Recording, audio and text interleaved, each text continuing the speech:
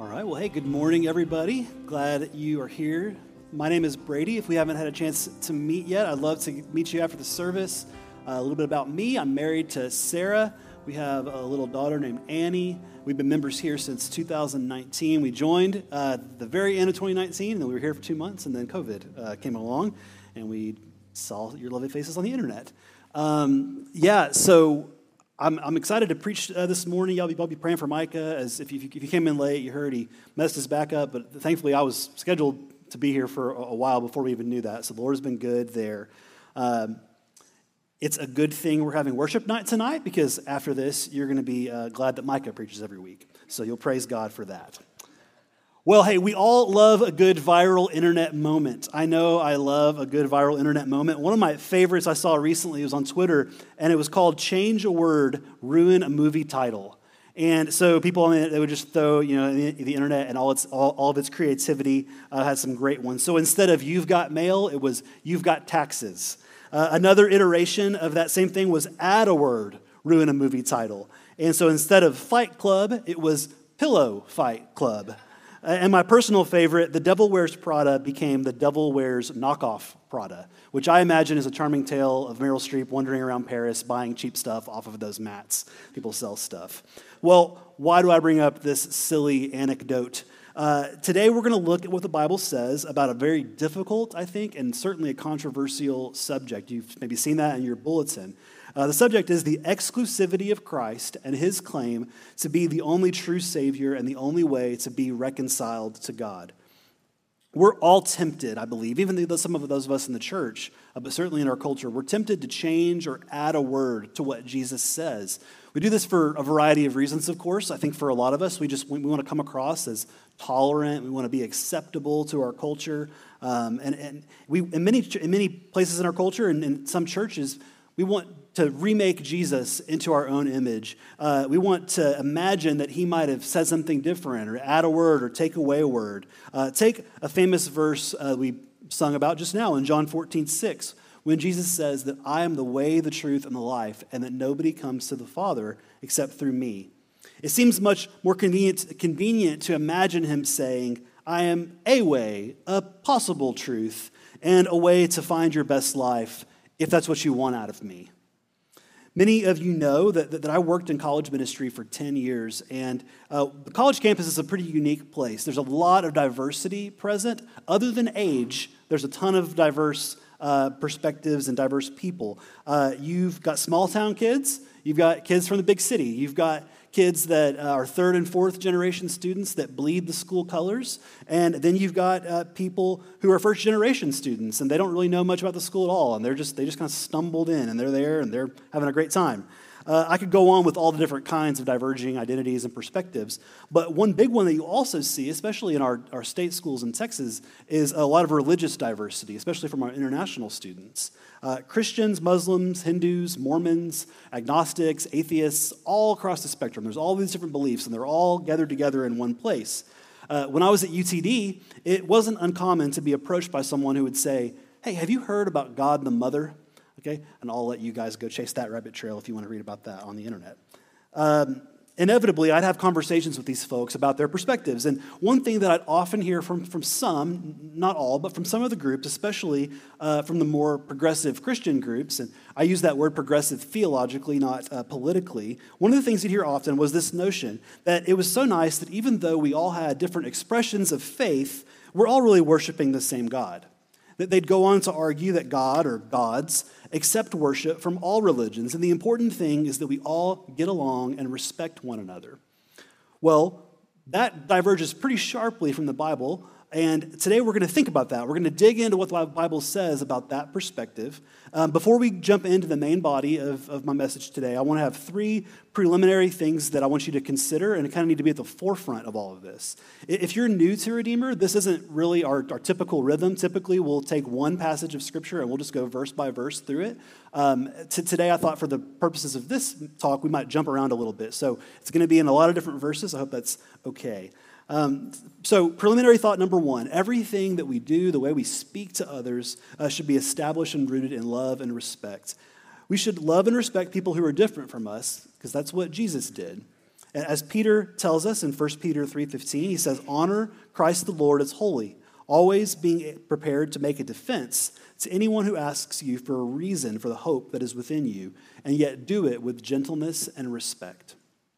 In these conversations, emotions run hot, especially when you're talking with non-Christians about this subject. Emotions come and run hot, and it's easy to forget that last part. As Christians, we're called to make a defense, of course. We need to have a good reason for why we believe what we believe. But as we're in conversations, we do it with gentleness and respect.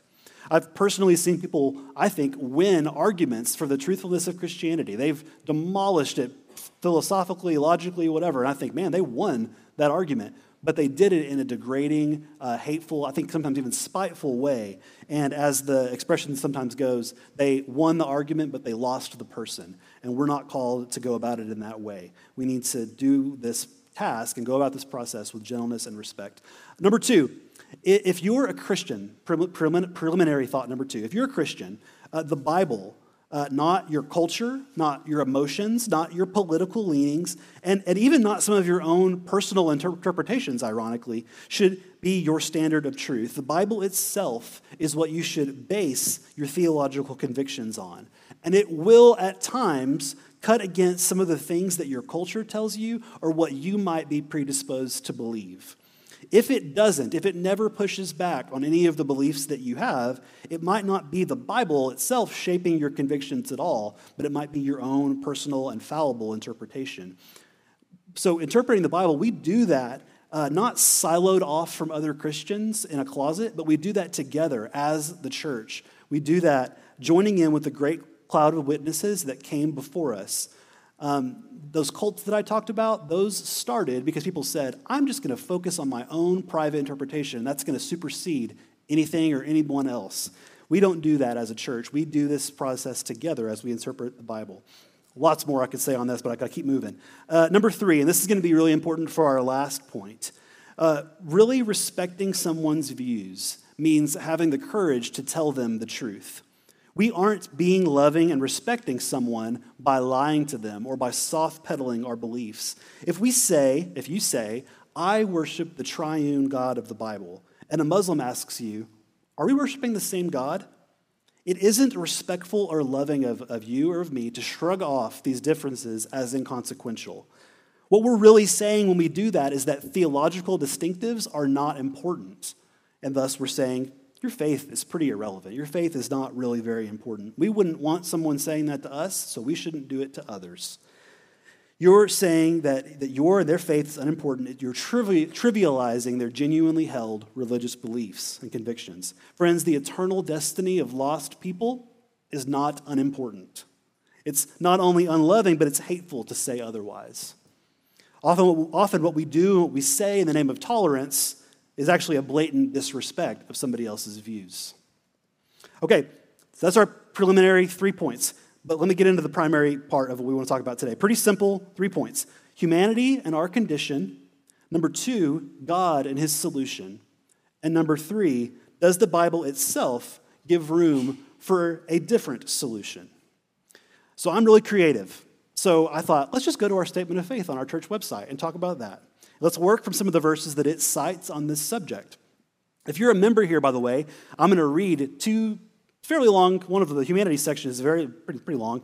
I'm going to read this, and you've said that you agree with this if you're a member here. So don't get mad at me.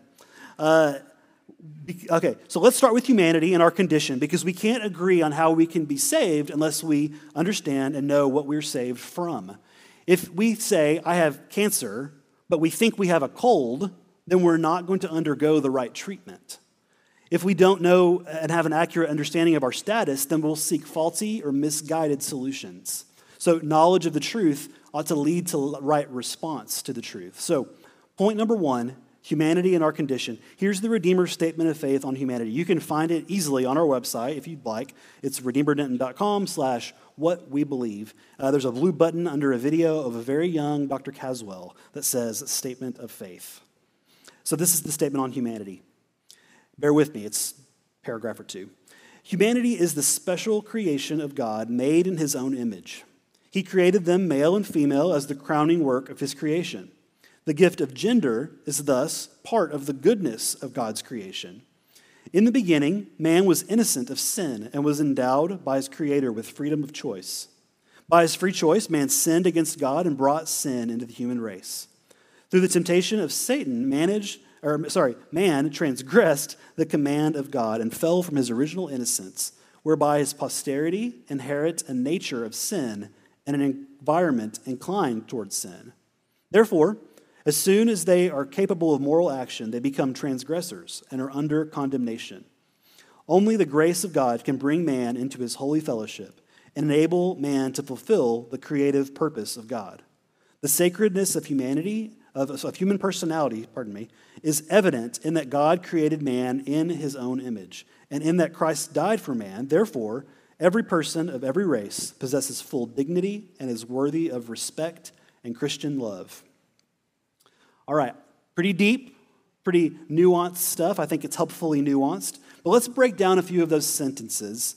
I don't have time to walk through the entire thing, but we're going to talk about some of the lines that are most pertinent to this topic we're talking about today. So, point number one, by his free choice, man sinned against God and brought sin into the human race. So our statement of faith, if you go and look at it, it'll have that section, then it'll have a bunch of verses at the bottom. And what it's saying is, this statement of faith, to the best of our ability to interpret them, is established and rooted in the biblical text. The statement of faith is not good if it doesn't line up with the Bible. The reason that I signed it and said I agree with this is because I think that it's biblical in its foundation. So it cites different verses that support what we just read. So one of the verses and sections that it cites is Romans 1, 19 through 32. So I'm going to read a section for us out of Romans 1. So Paul is speaking of non-believers here, and he says, I'm going to start in verse 19. He says, "For what can be known about God is plain to them, because God has shown it to them. For his invisible attributes, namely his eternal power and divine nature, have been clearly perceived ever since the creation of the world in the things that have been made, so they are without excuse. For although they knew God and did not honor him as God or give thanks to him, but they became futile in their thinking, and their foolish hearts were darkened. Claiming to be wise, they became fools and exchanged the glory of the immortal God for images resembling mortal man and birds and animals and creeping things. Therefore, God gave them up in the lusts of their heart to impurity, to the dishonoring of their bodies among themselves, for they exchanged the truth about God for a lie and worshipped and served the creature rather than the Creator, who is blessed forever." Amen. Skipping down to verse 28, he says, "And since they did not see fit to acknowledge God, God gave them up to a debased mind to do what ought not to be done." And he lists a variety of things that he has in mind and examples of that. Skipping down to verse 32, he says, "Though they know God's righteous decree that those who practice such things deserve to die, they not only do them, but give approval to those who practice them." Well, that's a lot. What's Paul getting at here? What's his main point? He's got a lot to say there. One of the main things I think that he's trying to get across is that people are without excuse for their lack of faith in God and their disobedience of his law. How can they be without excuse? Why? Because God has made himself known. So it's not as though we can look outside. If we look outside and view what God's created, his natural revelation of himself, we should be able to perceive there's something beyond nature here that created and made this. So creation tells us something of God. It doesn't tell us everything there is to know about God, but tells us something of God. So the problem of our sin and our inability to see that isn't God's fault, it's ours.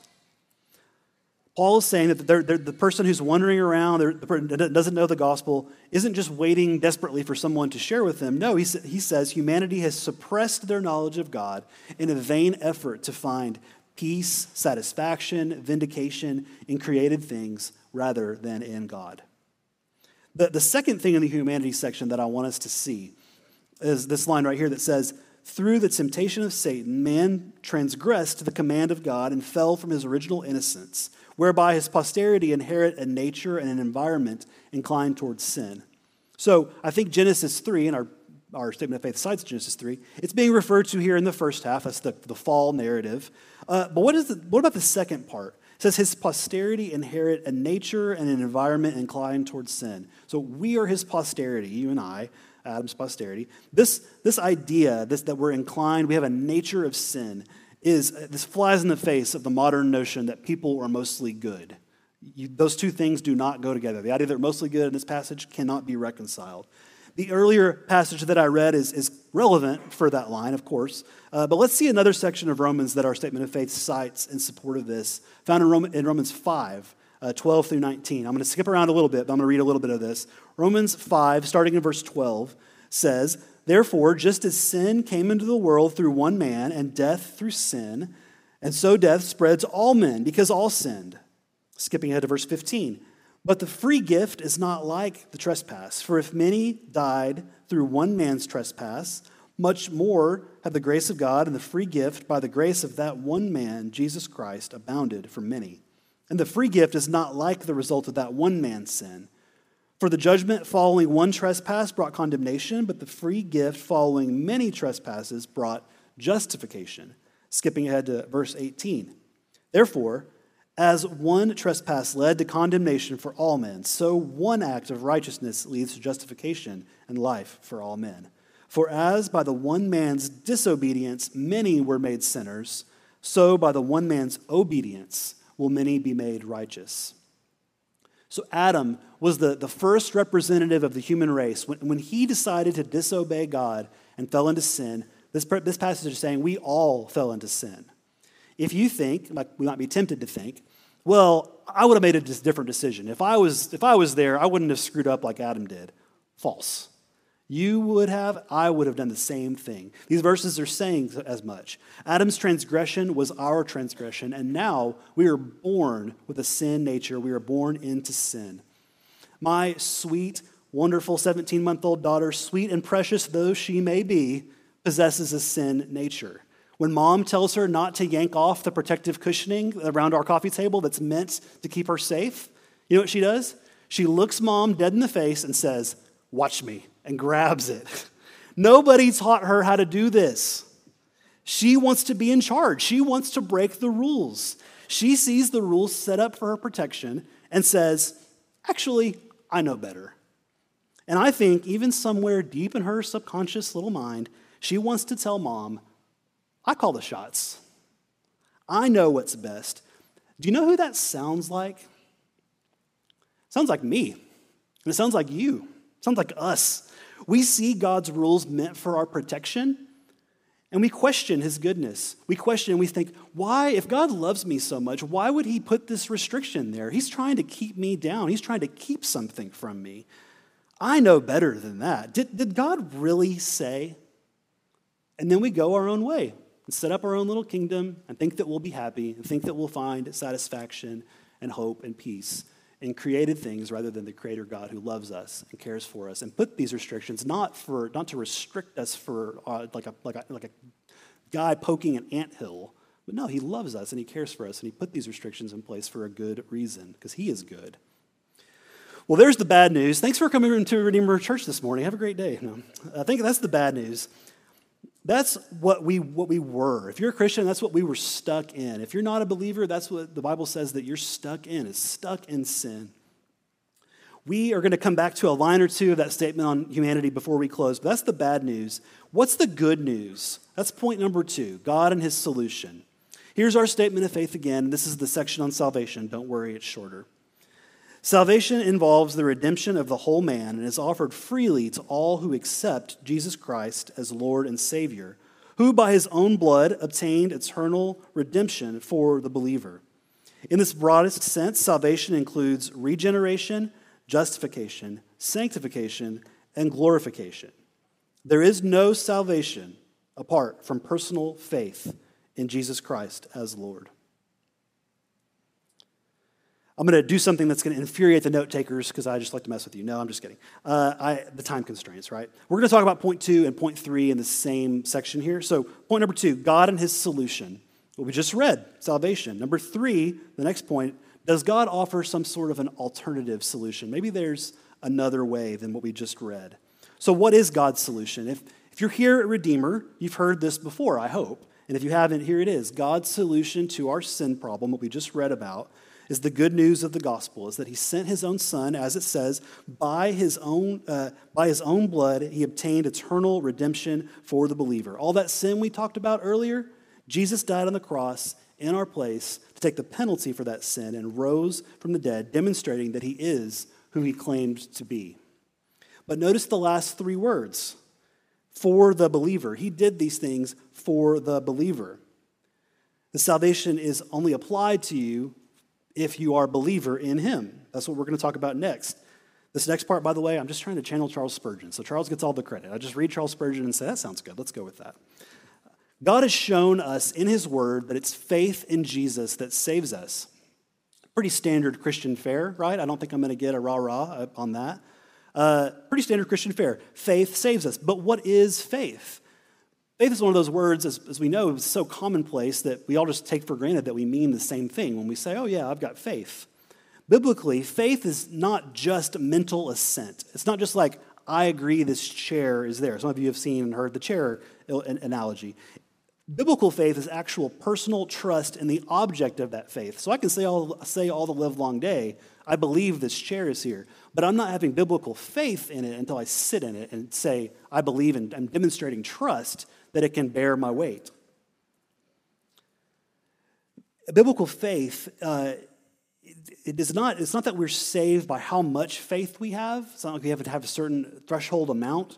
It's not about how lively and energetic our faith is. It's good to have lively and energetic faith, but that's not what saves us. Our faith is not in how much we have, how lively and energetic it is, but by what, or in this case, who our faith is in.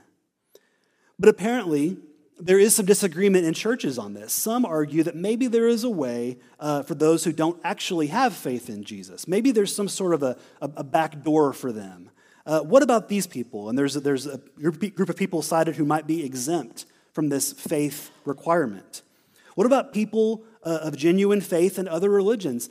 They're so sincere in their faith. They're a really good person. My Mormon neighbor is a really good person. Surely God would accept their sincerity and how good they are. Look how good they are. That's what's commonly thought. Well, what's the assumption there? Is that sincerity and genuine faith in some other thing, personal sincerity and goodness ought to merit salvation. But is that what the Bible says? Again, we go back to this notion that if you're a believer, we're rooting our theological convictions in what the Bible says, not what we might be predisposed to think or come up with ourselves, and certainly not what our culture might say. So let's look at a couple of passages on this. Romans chapter 10.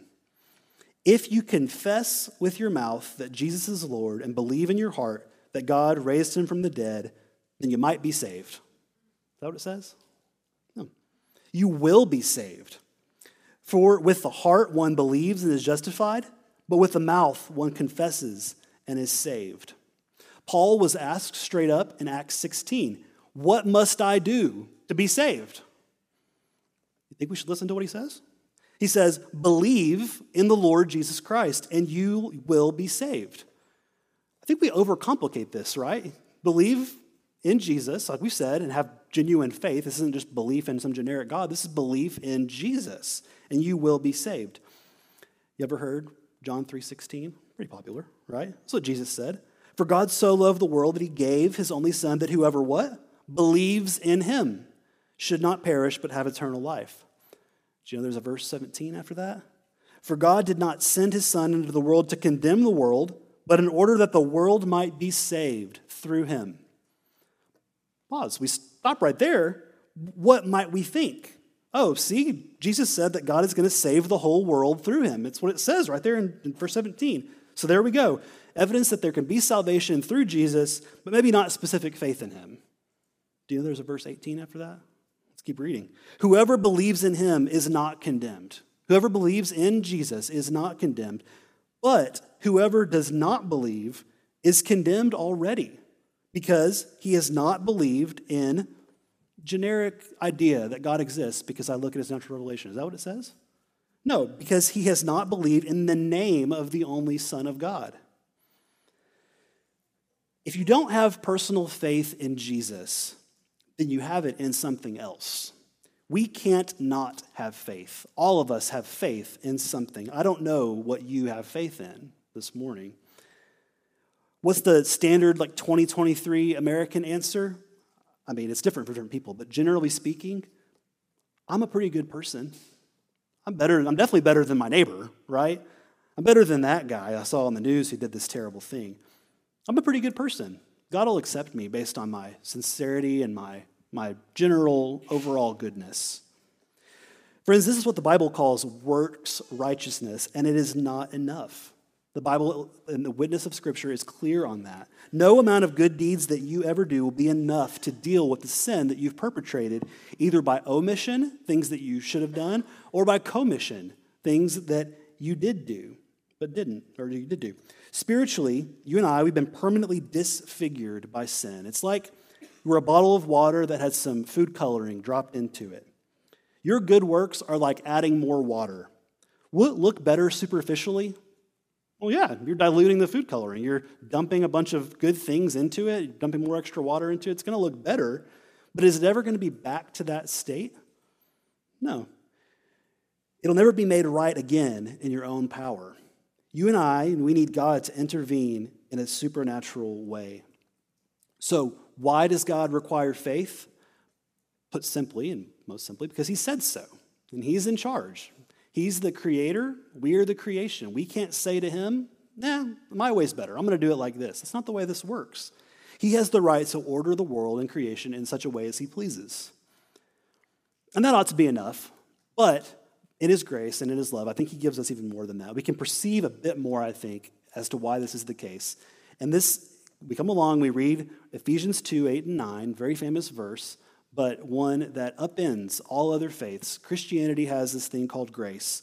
For by grace that you have been saved through faith, and this is not of your own doing, it's the gift of God, not as a result of works, so that no one may boast.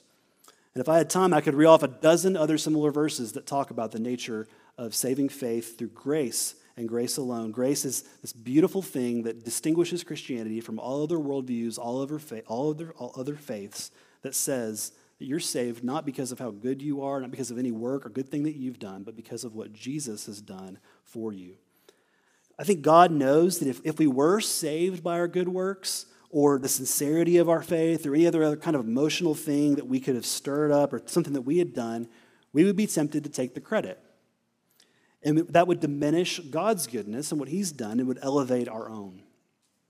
We're so messed up that we would want to take a little bit of credit for what Jesus has done. We want to say, I did this or I did that. I had so much inner peace that I found. I studied really hard and I figured it out myself. We want to put honor and glory on us and not on God. And God wants us to know that our salvation is by a gift, by his power and his ability. Biblical faith magnifies the one that it's found in, and it's found in Jesus, so Jesus gets the glory. So in review, it's only by personal faith in Jesus Christ as the one true Son of God and his work on the cross that we can be reconciled to God and be saved. This is demonstrable, I think, in Scripture, as we've seen. I think it's pretty hard to argue from a theological perspective, but I realize for many of you in the room today, this isn't just some abstract doctrine or theoretical idea that's floating around in the sky and doesn't have any practical relevance for your life. Many of you, I know, have loved ones who have passed away that you had no reason to believe that they had saving faith in Christ.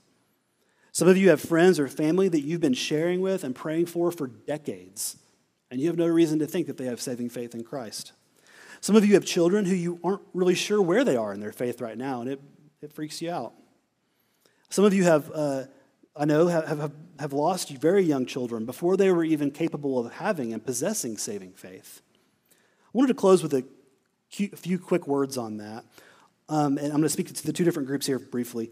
On the matter of children, those who who die, who haven't placed faith and trust in Christ because they were unable to, we actually saw, maybe some of you probably picked up on this in the humanities section. There's an important line in our doctrinal statement that says, talking about these people that haven't professed faith in Christ yet, therefore, as soon as they are capable of moral action, they become transgressors and are under condemnation. So Christians and people who really have a high view of the Bible and uphold the truthfulness of the Word have distinguished between those who do not believe versus those who cannot believe. Especially in Baptist churches, this is some people call it the age of accountability. Some of you have probably heard that term. Well, what is the age? Well, we don't know for sure what the age is. We have to admit that there is a little bit of mystery here. But because of Jesus' clear and consistent witness and his attitude towards children, especially his admonition that our relationship with God should be like that of a child in Matthew 18. We have very good reason to believe with confidence that children who die and who haven't had even an opportunity to place faith in Christ, we have confidence and we can say with a high degree of certainty that they are indeed in the presence of God and will enjoy him forever. This same thing, by the way, I think would apply, and people make exceptions or room for those who have some sort of an intense mental disability that renders them unable to have saving faith in Christ. This is something that is pretty common, and I think that it speaks directly out of our doctrinal statement there. Okay, so that's children and those maybe unable to believe, but what about those who can understand the gospel, who have maybe some who have never heard it, or those who hear it and reject it? Well, I hope that this doesn't come across as overly simplistic or uncaring, because I get that this is hard. But just a couple of words, I think, of encouragement if you're in that place. If that's you, you need to ask yourself, at the end of the day, do I believe that God is good and loving and wise and gracious? Now, that seems so basic, right? This idea that God is loving and good, all these things, we just take for granted that God is loving. Many of us, especially if we grew up in the church, we take that for granted. But a follow-up question to that is, where do you think that you got the idea that God is good and loving from? Where does that notion even come from?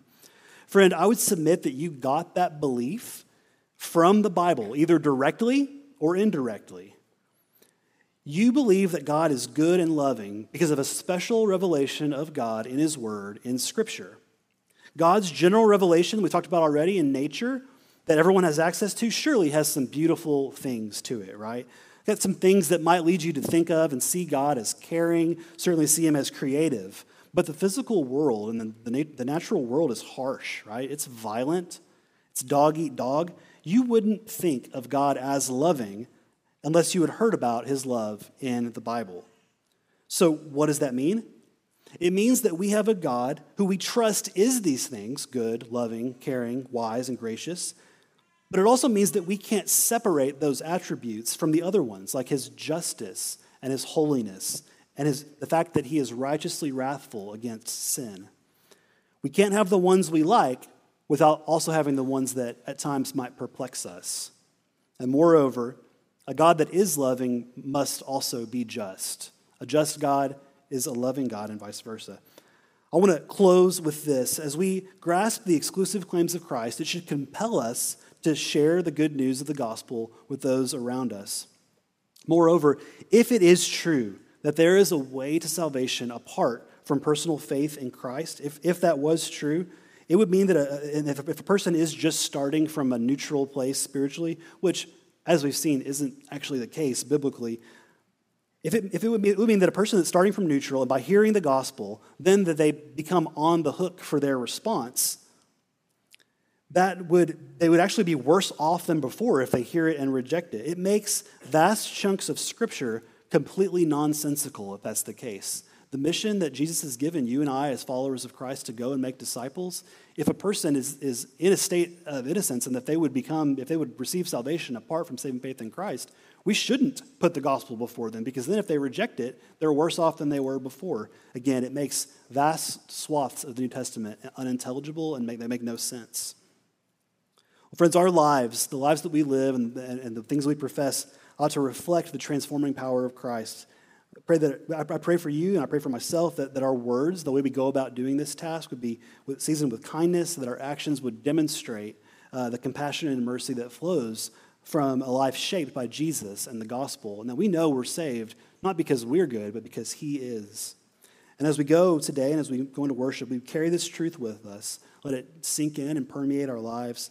May the exclusivity of Christ's sacrifice on the cross then propel us to seek the lost, to comfort the brokenhearted, and point people to the only hope that can be found in Christ. In the words of the Apostle Paul, for there is one God and there is one mediator between God and men, the man Jesus Christ. It's 1 Timothy 2:5. Let us rest in the assurance that Christ is the way, the truth, and the life, and that no one comes to the Father except through him. Let me pray for us. Well, God, thank you for a few minutes around your word. Pray that you would use your word to convict us, to shape us into the followers of Christ that I know many in this room really desire to be. I know that the message today is not the easiest one to wrestle with, and I pray for those who maybe are finding this kind of confusing or struggling through this right now. I pray that these words have been encouraging in some ways. I pray they would know that this is a place where they can ask questions, and I definitely personally encourage that. Lord, we know that this task to go and make disciples, if we try to do it on our own, we'll fall flat on our face. So Lord, we acknowledge how badly we need your help. We acknowledge your goodness, and we thank you that you've revealed yourself to us in your word in such a clear and compelling way. Lord, we love you. We thank you for this time. We pray that in Jesus' name. Amen.